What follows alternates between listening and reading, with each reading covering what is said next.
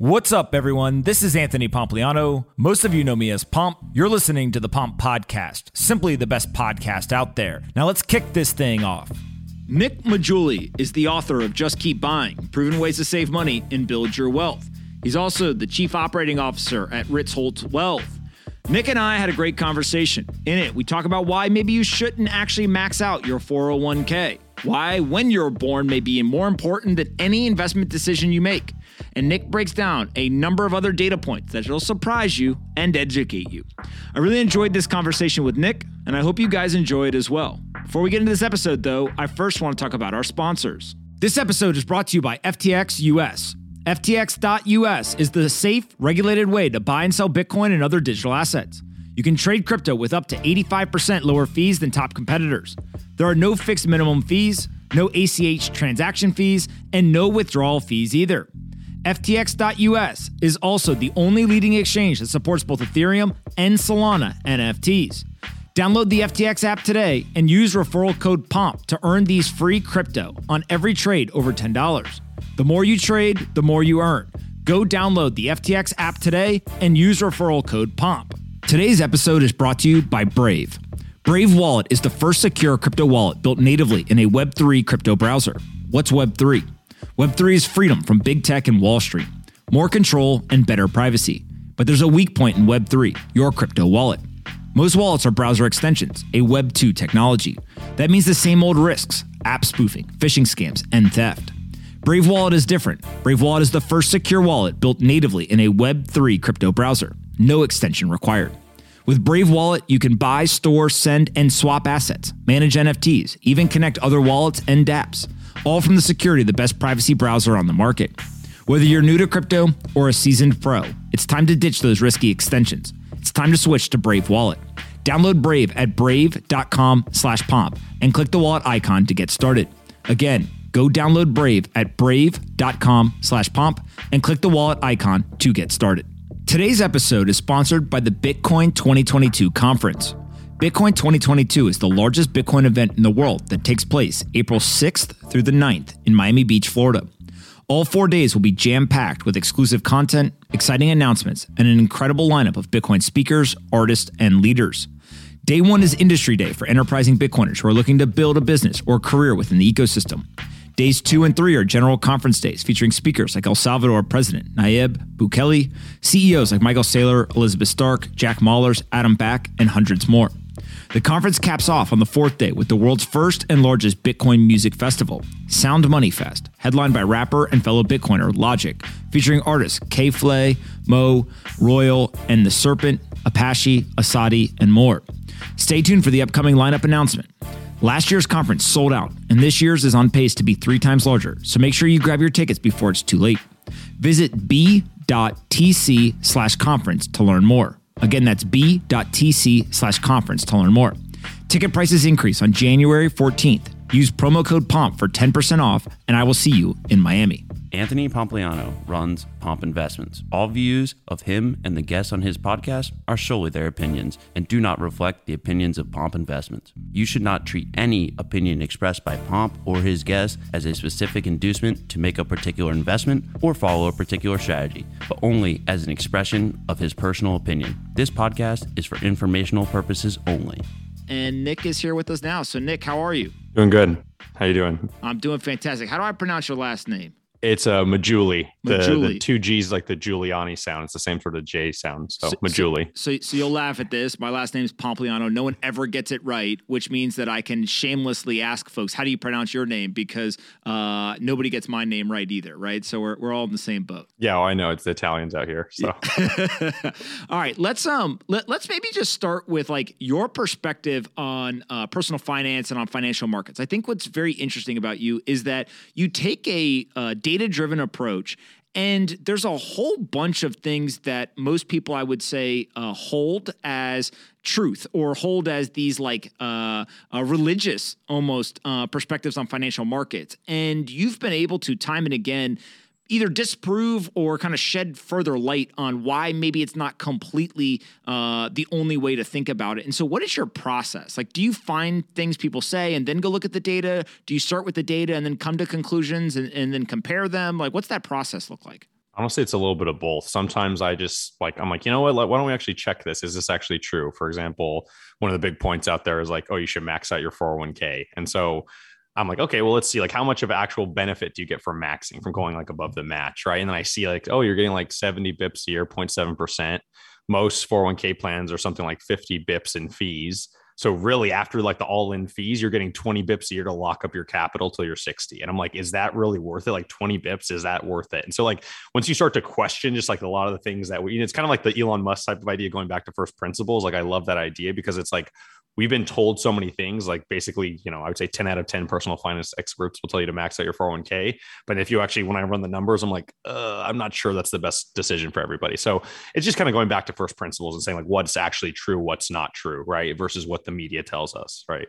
So go back to this for a second, because I think this first, let's just start off real hot. This violates every single thing anyone's ever been told by a financial advisor, which is they do get the advice, max out all of your retirement. And your argument from the data is that there's only a 0.7% advantage every year from doing that. Explain what that means. Like, where do you get the 0.7% a year from? So that particular analysis, I'm comparing a Roth 401k to just like having that money in a brokerage account and just managing it well. Like you're not buying in and out all the time. You're just like buying and hold over a long period. And so you're basically avoiding capital gains. That's the one thing. If that 15% capital gains compounded over a lifetime, that's going to end up being like 0.7% a year annualized, right? That's the difference we're getting. Now, technically you're like, well, what if I use a traditional or a versus Roth? It gets a little bit more convoluted there, but like, no matter what, you're going to have to pay income tax. We know that. Like at some point, you either pay it at the beginning with the Roth or you pay it later with a traditional, right? When you're in retirement. So assuming those rates are the same, they won't be necessarily depending on a lot of factors, but let's assume those are the same. The only thing I care about is the capital gains tax, which is the second tax, which is what you avoid by having a 401k versus having it in like a brokerage account, a taxable account. So I'm just like looking at that difference and I'm saying like, how big is that? Like if I put the same amount of money in every year and did that for like 30 or 40 years. And I said, look at the end, like how much more money do I have? And like that difference, and that difference is about like 0.7% compounded, all else equal, but that's assuming no difference in fees. It's assuming the same funds. Everything is assumed to be the same. But once you actually look, like 401ks have fees and you have to like, you don't get to choose your investments. There's like already only a certain set of options you have, right? So when you take all that into account, like it's the benefits even smaller in some cases. And some people have to pay 1% a year in their 401k, right? It's like if you're paying over 70 bips in your funds, you're actually getting negative alpha for everything above the match, right? Like think about that. Like it's just not doable. So it doesn't make sense to me. So when you think about that, you find this data point, right? And you're like, hey, maybe this isn't exactly as clear cut as most people want it to make it seem. What do people go and do where there is an advantage? Like, do you have data in terms of like from a retirement standpoint, are there specific structures that they should actually look at where the math seems to be a little bit more in their favor? Well, IRAs are much better because you can pick your investment options, right? So if like that alone, if you can pick your investment options, you can pick lower cost stuff. Now, if you have low cost stuff in your 401k, it's basically the same as an IRA. That's one piece of it. The other thing is like with the 401k, like you're putting that money in over time, and like because you can't pick the investment options, that's a piece of it that's a little annoying. The other thing people can do is like you can, if you manage it well in a brokerage account, like I don't know if people know this, but for example, and a single individual, you can pull out 40 something $1,000 a year. If you have no other income, tax rate is 0, right?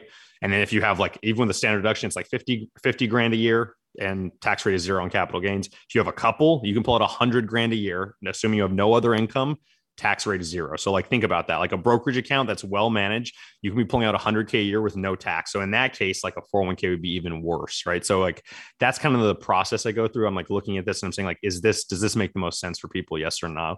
And so that really depends, right? In certain cases, it can also make sense. Like, for example, if you're in a high tax state now and you're going to be in a low tax state in retirement, it does make sense to probably max because you're going to be avoiding those in a pre-tax retirement account because you're going to be avoiding those high taxes now and then paying the low taxes later. So that's kind of there's different ways to think about it though. So you can pull out of a brokerage account $50,000 as an individual as long as you have 0 income without paying any taxes on it? Yep, that is a true statement. As long as you have no other income, your only income is your capital gains. Let's say you have $1 million portfolio, and let's say it's paying you 5% a year to make the math. That's 50 grand, right?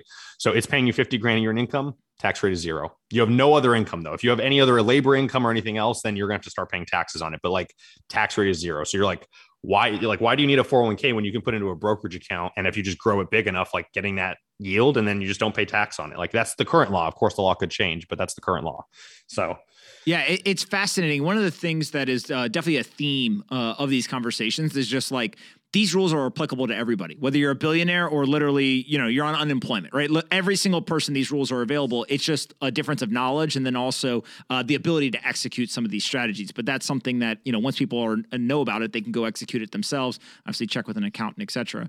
Of course. Another idea that you've got that I think is fascinating is this whole idea of like buying the dip may be suboptimal, and I think it really gets at this whole question of like, if I have a pot of money, should I just put it all into the market today, or should I try to dollar cost average over time? And I know you've done some work on this. Like, how do you maybe just like frame the question that you're trying to actually answer? And then what is the answer? Yeah. So let's use a more like ridiculous thought experiment, right? Let's say you had $100 million and you have to like preserve that purchasing power over the next 100 years.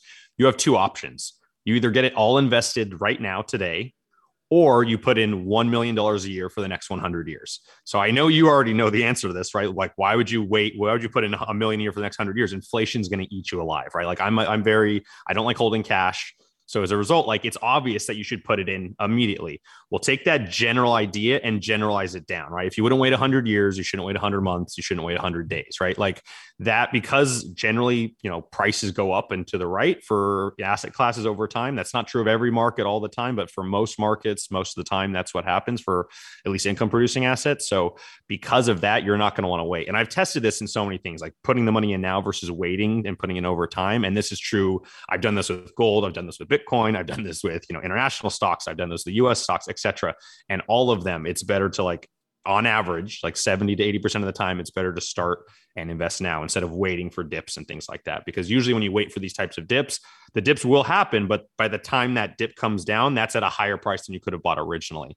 I think one of the best examples of this is I actually started talking about this in early 2017, and people were like, oh, the market's too overvalued, I'm not going to buy. And since then, like the market's doubled. But even if you had bought like at the bottom in March 23rd, 2020, you still would have bought at prices like 7% higher than if you had just bought in like early 2017, which is kind of shocking. Like even if you could perfectly time the market and get the best dip possible, like 3 years after, when I first started talking about this, you still would have bought at higher prices, which is kind of crazy to think, but that's kind of how dips happen, right? The big dips are rare, and big dips are incredibly rare. Yeah. And it really goes to this whole idea of like, just like time in the market is more important than timing the market, which is, a really cute saying, but there is a ton of truth to this. And I think that data kind of backs it up. If somebody is invested and they continue to grow their assets, another data point is this idea of only 1 in 7 retirees are actually dipping into the principal. 6 out of 7 are actually living off of whether it's investment gains or yield. What's going on there? Yeah. So they did, they've asked all these retirees, okay, are you actually selling down your principal? So let's say you have $1 million account, or even 100,000, doesn't matter.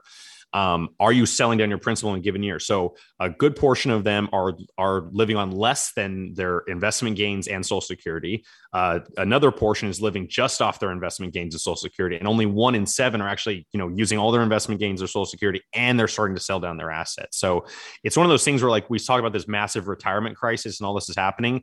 And of course, don't get me wrong, there are people who are not in great positions, right? That I'm not going to deny that. However, to say that there's this massive retirement crisis, it just doesn't come through in the data. I think one of the most interesting pieces is like people think they're going to hit retirement and then run out of money. It's like you're actually more likely to just keep getting richer. And like my favorite data point is actually some research done by Michael Kitces, and he shows that whatever, let's say you have a 60-40 portfolio. This is historically, I don't know if this is going to be true today, but like historically, if you ran this 60-40 portfolio, you're pulling 4% a year, you're more likely to 4x your wealth than have below your principal after 30 years. So if you start with $1 million, after 30 years, you're more likely to have 4 million if you're following the 4% rule than to have less than $1 million. So like retirees just keep getting richer, and I don't think they realize that. So like your spending goes down and your wealth keeps growing. And so like people just keep getting richer and richer. And so I think there's a lot more positive upside surprises in retirement than on the downside. So that's kind of my counter to a lot of those arguments. So this is interesting. And I don't know if you've done this work yet or not, but what is the number that somebody would have to get to as a pot of money, a portfolio value, et cetera, where they could essentially employ the same thing, but rather than wait till they're 65, if they could just get to the 4%, they would end up actually being quote unquote sustainable through the rest of their life. Is there like a magic number or a percentage or something that you think is once you get to this metric, if you can live on 4%, you're golden and you would never have to work again? Say the 4% rule. I mean, they only tested over like usually 30-year time frame. So if you're like, hey, I'm 35, can I do that? Like, probably not. A better rule is called the crossover rule, where is like, okay, once your investment returns can like pay for your spending. So if you're spending $5,000 a month and you're earning $5,000 a month from your investment returns, like you probably can be okay there. But there is just vol. Like you're gonna get vol. Like at some point, your assets are going to decline, and if your income's not sufficient to overtake that, there's going to be vol. So really, you have to kind of get lucky. Like I think if you're 35 and you have like $5,000, let's say, in investment returns every month, and your spending's $5,000 and your spending doesn't move, but your investments keep going up, like you could get lucky and go through a path where even with a decline in the future, you can be retired the rest of your life. But I think you're going to have a little bit of a buffer there for the vol. Like that's the only thing I would say. So crossover rules, what I would say. And so I can't give you an exact number because it's really dependent on your spending. It's always dependent on spending, right? So that's everything. Yeah. One of the things that this reminds me of is I think in March of 2020, there was an analysis done kind of after the fact. And most of the people selling in March of 2020 on the retail side were the older demographic, mainly because the theory at least was in 2008, 2009, they saw, prices crash. And then it took 3, 4, 5, 6 years till we got back to kind of that price level. And many of them, just given that they're older, don't have as much time. And they're like, hey, I'm not going to wait 5, 6 years. Like, screw it. I'll take the 20% haircut on my assets and just get me out of the market. And I've got enough to live for whatever. Obviously, given the intervention in the market and it came flying back, that was a really bad decision. But maybe talk a little bit about like psychology mixed with the inability to have a long time horizon. Like if you're just older, it changes the way that people seem to invest. Yeah, it definitely, because like, well, someone once asked me like, how do you define a long-term investor? And I was like, oh, it's just like time horizon, right? But like, you're right. At some point, if you're 80, 90 years old, you don't have that time horizon the same way. I think the only way to kind of think beyond that is to say like, hey, am I investing for someone else, like the next generation or something? And so if you start thinking of your time horizon in a much longer way, then you can still, I think, make more optimal decisions. Of course, like if you're like constrained by how much money you have and you're like, I'm going to run out of money, then yes, your time horizon matters a lot more when you have less sufficient assets. Like that's where you're going to have to say, hey, I have to sell to get out. I'm going to take this 20% haircut because I can't afford a bigger haircut in the medium term, basically. I think that's what's leading to that.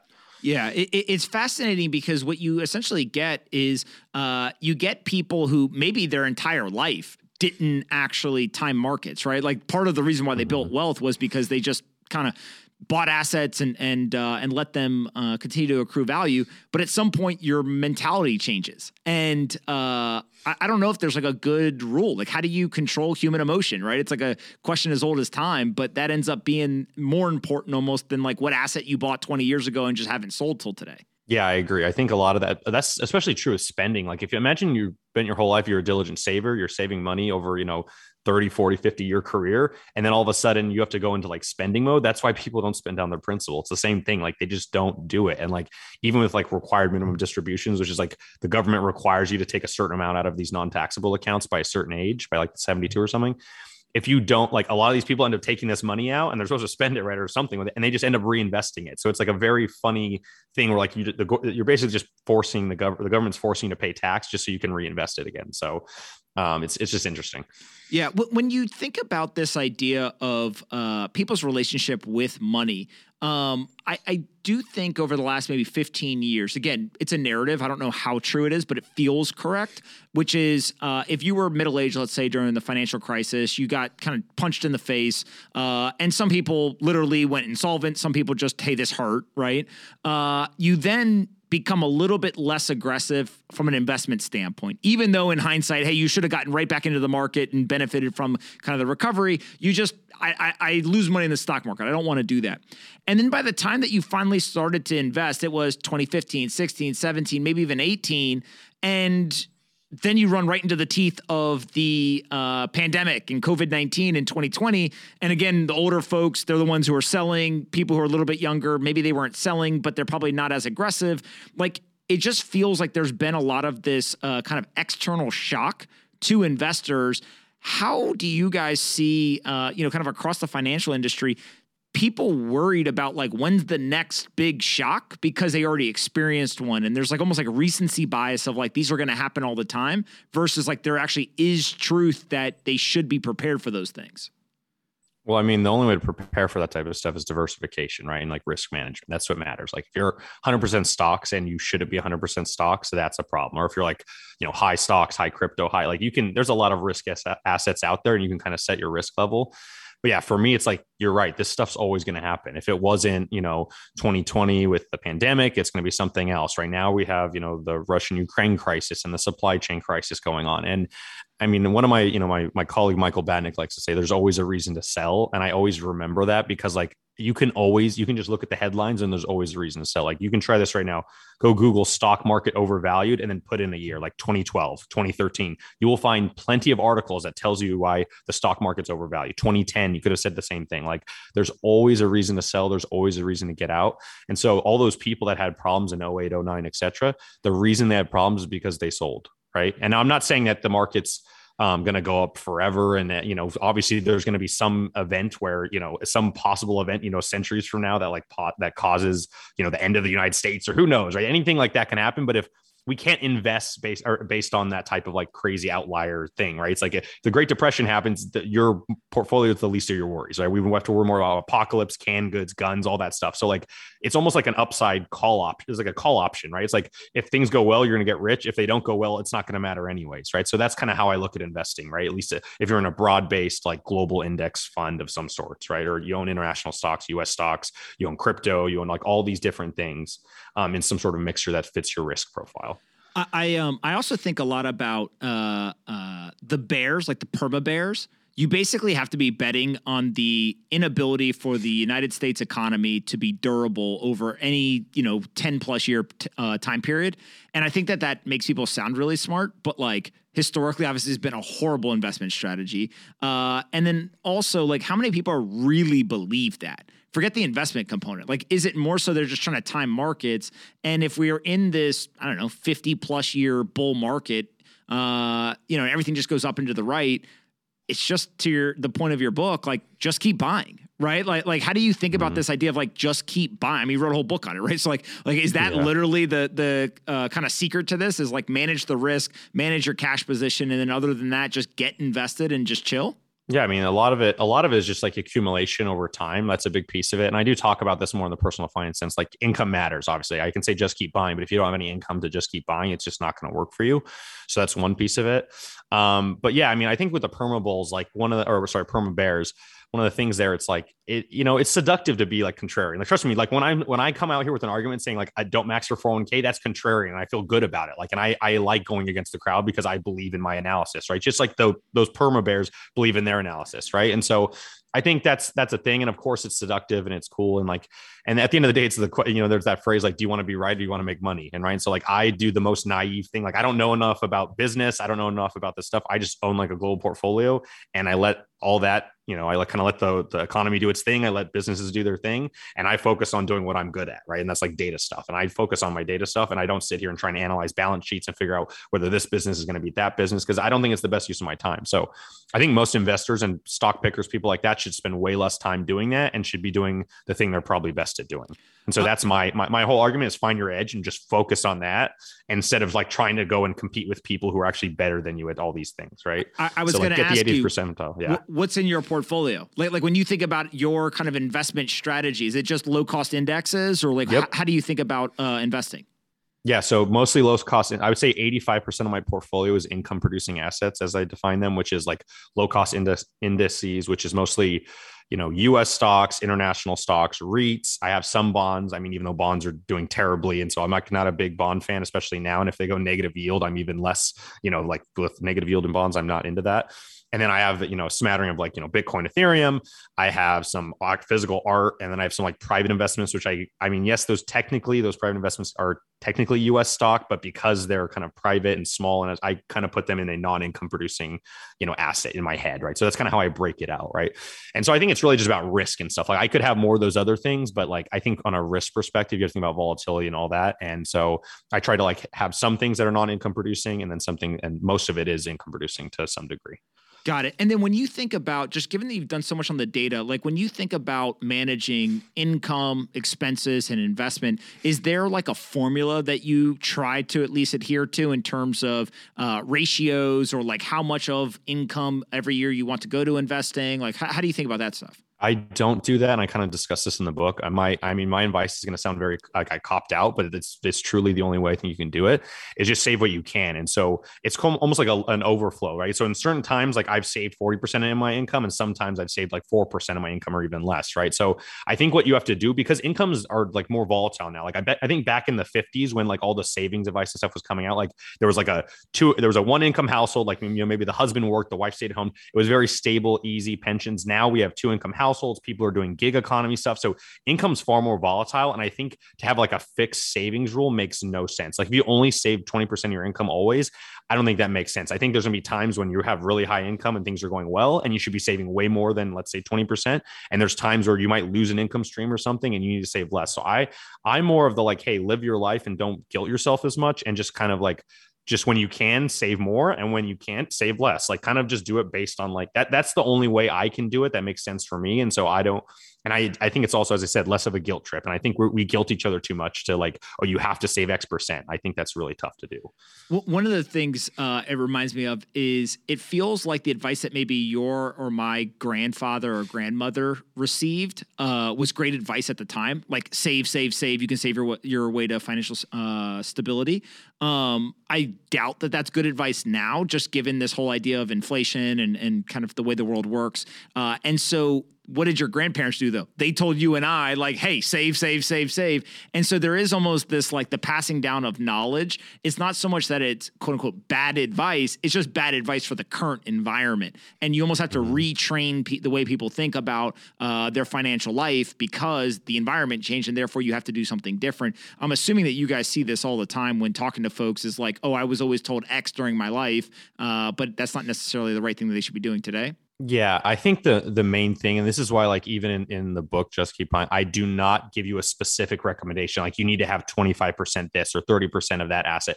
I don't try to give specific recommendations because it's not about me telling you what to do. It's kind of me kind of teaching you how to think about the problem. And you're exactly right. Like, I say like, yeah, you should have some bonds for risk reduction, right? But what happens if bonds are negative yielding? Like, then it's like, I don't even know if you should own that. You should just hold cash as risk reduction, right? Like, I think it's always contingent on what's happening in the world. And you have to realize like things are going to change over time. I wish we can say like, set it and forget it. But the problem is the world changes, right? You could have said it and you could have, set it and forgot it like 20 years ago, but now that yields are dropping on bonds, like it changes how much of that you hold, what type of risk you want to take. And so I think that's kind of the important takeaway here is like, how do you think about this? And just the framing is important. So I agree with you on that. Yeah. Let's talk Bitcoin. Obviously, the folks who get super excited about kind of the digital world, crypto, et cetera, tend to be a little bit younger. But I think more and more of maybe the Wall Street crowd, even the older crowd, are starting to pay attention because of things like inflation and various things that are happening in kind of the legacy finance world. Where are you on Bitcoin and crypto? Like it, don't like it? What have you done? So I own some of it, and I think getting off zero is important because like right now, I mean, maybe 2017, you're like, okay, we had this one thing and it was like a one trick pony. But after it kind of came back again, I said, you know what? I was wrong on this. And so I recommend people get off zero. But I do think you have to think about it in terms of risk management perspective. I think more than 5% is like really risky for some people, and it's really tough. And so I don't know how people hold more than 5% personally. So I have like probably 3 or 4% crypto. And it's tough for me to like, usually I would say just keep buying with everything, even crypto. But because it's so volatile, like I had 2% in Bitcoin, and then it ran up to like almost 10% of my portfolio because and so I had to rebalance down a little bit because like it's just doing so well, right? So it's one of those things where like it's not an income producing asset unless you're staking. And I don't want to get into that. It's like a bigger discussion. But generally it's not an income producing asset. So like, I would say like, have some, get off zero, but like, I wouldn't have a large percentage because the swings are so large. And I think unless you're really prepared for those types of risk swings, it can be really difficult for you. So, I mean, honestly, like, I'm not trying to here to pump my firm or anything, but like we have like a crypto product and it's basically an index fund. And that's what I would recommend. If I could create a perfect product, it would be like some sort of index fund of crypto. And that's what I try to get at, right? It's like, I care about indexing. I just want to own everything because I may be wrong on Bitcoin, I may be wrong on Ethereum, but like I think something in the space is going to do well, and there's going to be some use case, and we're still trying to figure that out. So that's kind of my take on crypto. Yeah, I remember when you rebalanced, and it of course like elicited the two schools of thought, right? Some people are like, "Oh, rebalancing is amazing and everyone should do it," and then the other school of thought is like, "You idiot, you sold all your crypto, like whatever," right? And so like maybe using that as one example of this debate of rebalancing, like how do you think about when you would rebalance versus not? And is it just based on percentage of the portfolio, or is it kind of more like intuition and gut feel? Yeah. So normally I rebalance just like on a calendar year basis, but like, I mean, I watched Bitcoin go from 8,000 to like 52, like pretty quickly. And I was like, okay, like this is like, and I didn't sell all of it. I kept half of it, right? Given like, I just wanted to move my allocation down. And so I was like, this is wild. And I just sold some of it. And of course, I told people I rebalanced in the replies, but in the main tweet, I didn't. So it's just going to get more engagement by me just saying like, hey, it's something crazy and making people think I'm like bearish or something. And nothing, there's no bearish or bullish. It's nothing to do with it. I'm just like, yo, the price raised, the same thing would happen if US stocks doubled like tomorrow, I would be selling down US stocks because like as in terms of an allocation, that's too much money. I would have to sell down my US stocks, right? Even though I'm obviously a big fan of US stocks. So it's one of those things where I'm always trying to keep things in balance to each other to some degree. So that's kind of my takeaway there. That makes so much sense. The book that you wrote, one of my favorite parts of the whole thing is actually just on the back cover. And I always tell people that whenever you see a book, don't read the front cover and the back cover because it's all just their friends pumping their book or whatever. But Jim O'Shaughnessy said investors new and old will benefit from Nick's practical approach to investing. And what I found fascinating about that is in one sentence, it hit on two key themes that were really important. The first is in finance, everything is made so complex, but this idea of just like practicality and actually being able to implement things. Let's start there with just when you think about that, how important is it to have a plan and actually execute it, with like perfection and super disciplined versus it's more of, hey, thematically, I want to follow this strategy, but I don't need to be, every Tuesday at 4:00, I go and I buy stocks and almost have this like super regimented approach that some people may find unsustainable. Yeah, I think the takeaway there is like, we're not Jim Simons. We're not managing billions of dollars. And if you are managing billions of dollars, you kind of have to have that discipline because those little basis point differences will make a difference. But for you and I, like, I mean, I'm not going to talk about how much you're managing, but it's like for most people, we're not managing enough money where that actually makes a dollar difference, right? You're like, oh my gosh, I'm going to spend all this extra time and how much more extra money you can earn from that, right? Like think about the number of hours people spend like trying to beat the market. Like let's say you had a $10,000 portfolio and you got a 10% return. That's $1,000, right? But let's say you spend all this extra time, 500 hours to get a 20% return. Like that's great. If you can sustain that over time, that's going to pay off. But what's an extra 10% on $10,000? $1,000. Like that 500 hours would have been better spent if you just, had a part-time job or something, you know what I mean? So it's one of these things of like, how much does that actually matter in being perfect? And for most people, it doesn't matter until you have a lot more money, because that's where that benefit actually, that couple basis points will add up if you have a lot more money. So in the short run, it doesn't matter. It could in the long run, but yeah, I say, don't worry so much about being perfect. That's why I don't give exact percentages and recommendations. And because you're never going to be perfect. Even when you have the quote optimal portfolio, when you solve it using like a linear optimizer where you go back and find the highest, return per unit risk portfolio in any given year, like something like 1 in 4 of your assets is going to be underperforming. So you're always going to feel like you're not doing perfectly, even when you do have like quote the perfect portfolio for a given time period. So it's just games we play in our head. I say, just get close enough and just kind of shoot for a general direction. I think the thematic idea is better than trying to be perfect, because you'll never be perfect. Yeah, that makes a ton of sense. I got 2 last questions for you. The first is new and old, Jim mentioned, which makes me think about there's timeless investing advice, and then there's advice that's existed for a while that's absolutely horrible in today's environment.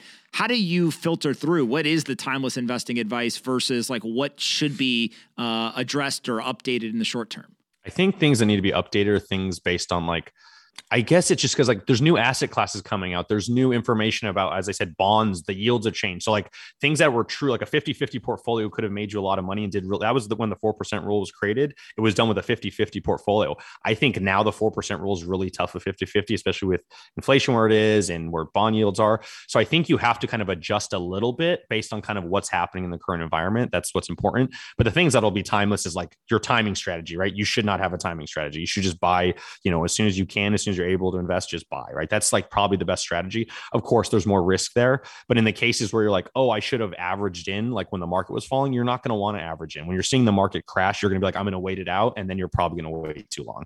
So that's the thing. And even if you get it right, even if your whole strategy of like, oh, I'm an average in now, maybe that works now, but in the future, like on average, it's not going to work over the long run. So over a long period of time, just and getting more invested sooner is going to be better. So I think of things like that are timeless. And I try to make this book as evergreen as possible. So I had to be like specific enough to be evergreen, but also vague enough such that I can't give a specific recommendation because there's no one recommendation that's going to work forever. Yeah, I obviously very difficult to do, but you did a great job of it. The last data point that I want to talk about, which maybe will help people just chill out a little bit when it comes to trying to optimize all the minutia, is if you had beaten the S&P 500 by 5% a year from 1960 to 1980. So the 20-year period between 1960 and 1980, you outperformed the S&P by 5%.